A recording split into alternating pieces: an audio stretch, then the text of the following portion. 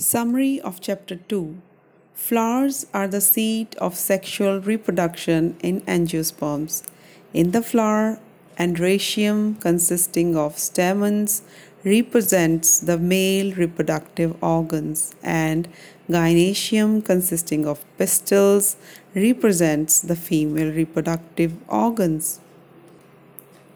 A typical anther is bilobed, dithecous, and tetrasporangiate. Pollen grains develop inside the microsporangia.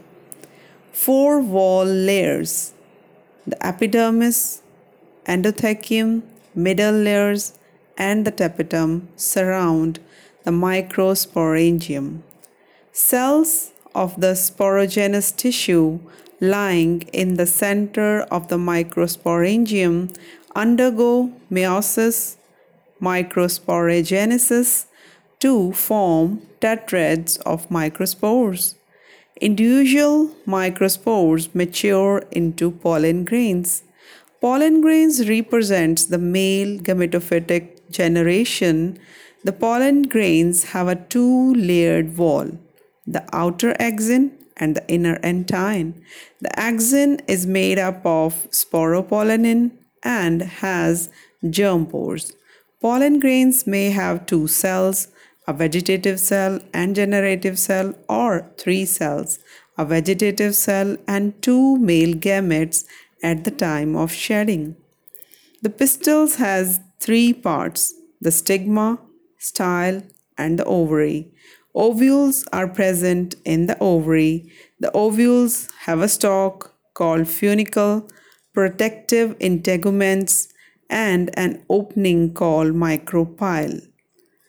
The central tissue is the nucellus in which the archaeosporium differentiates.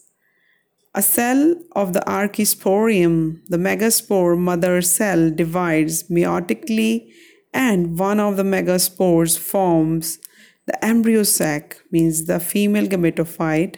The mature embryo sac is seven-celled and eight-nucleate. At the micropylar end is the egg apparatus, consisting of two synergids and an egg cell. At the chalazial end are three antipodals. At the center is a large central cell with two polar nuclei. Pollination is the mechanism to transfer pollen grains from the anther to the stigma. Pollinating agents are either abiotic, like wind and water, or biotic, like animals. Pollen pistil interaction involves all events from the landing of pollen grains on the stigma until the pollen tube enters the embryo sac, when the pollen is compatible, or pollen inhibition, when the pollen is incompatible.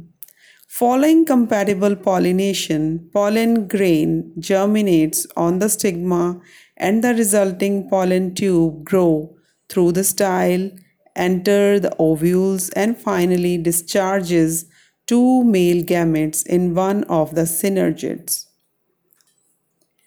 Angiosperms exhibit double fertilization because two fusion events occur in each embryo sac, namely syngamy and triple fusion.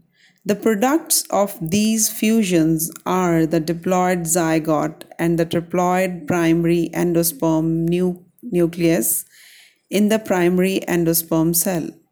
Zygote develops into the embryo, and the primary endosperm cell forms the endosperm tissue. Formation of endosperm always precedes development of the embryo.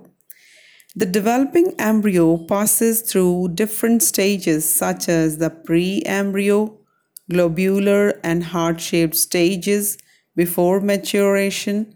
Mature dicotyledonous embryo has two cotyledons and an embryonal axis with epicotyle and hypocotyle. Embryos of monocotyledons have a Single cotyledon. After fertilization, ovary develops into fruit and ovules develop into seeds. A phenomenon called apomixis is found in some angiosperms, particularly in grasses. It results in the formation of seeds without fertilization. Apomix have several advantages in horticulture and agriculture. Some angiosperms produce more than one embryo in their seed. This phenomenon is called polyembryony.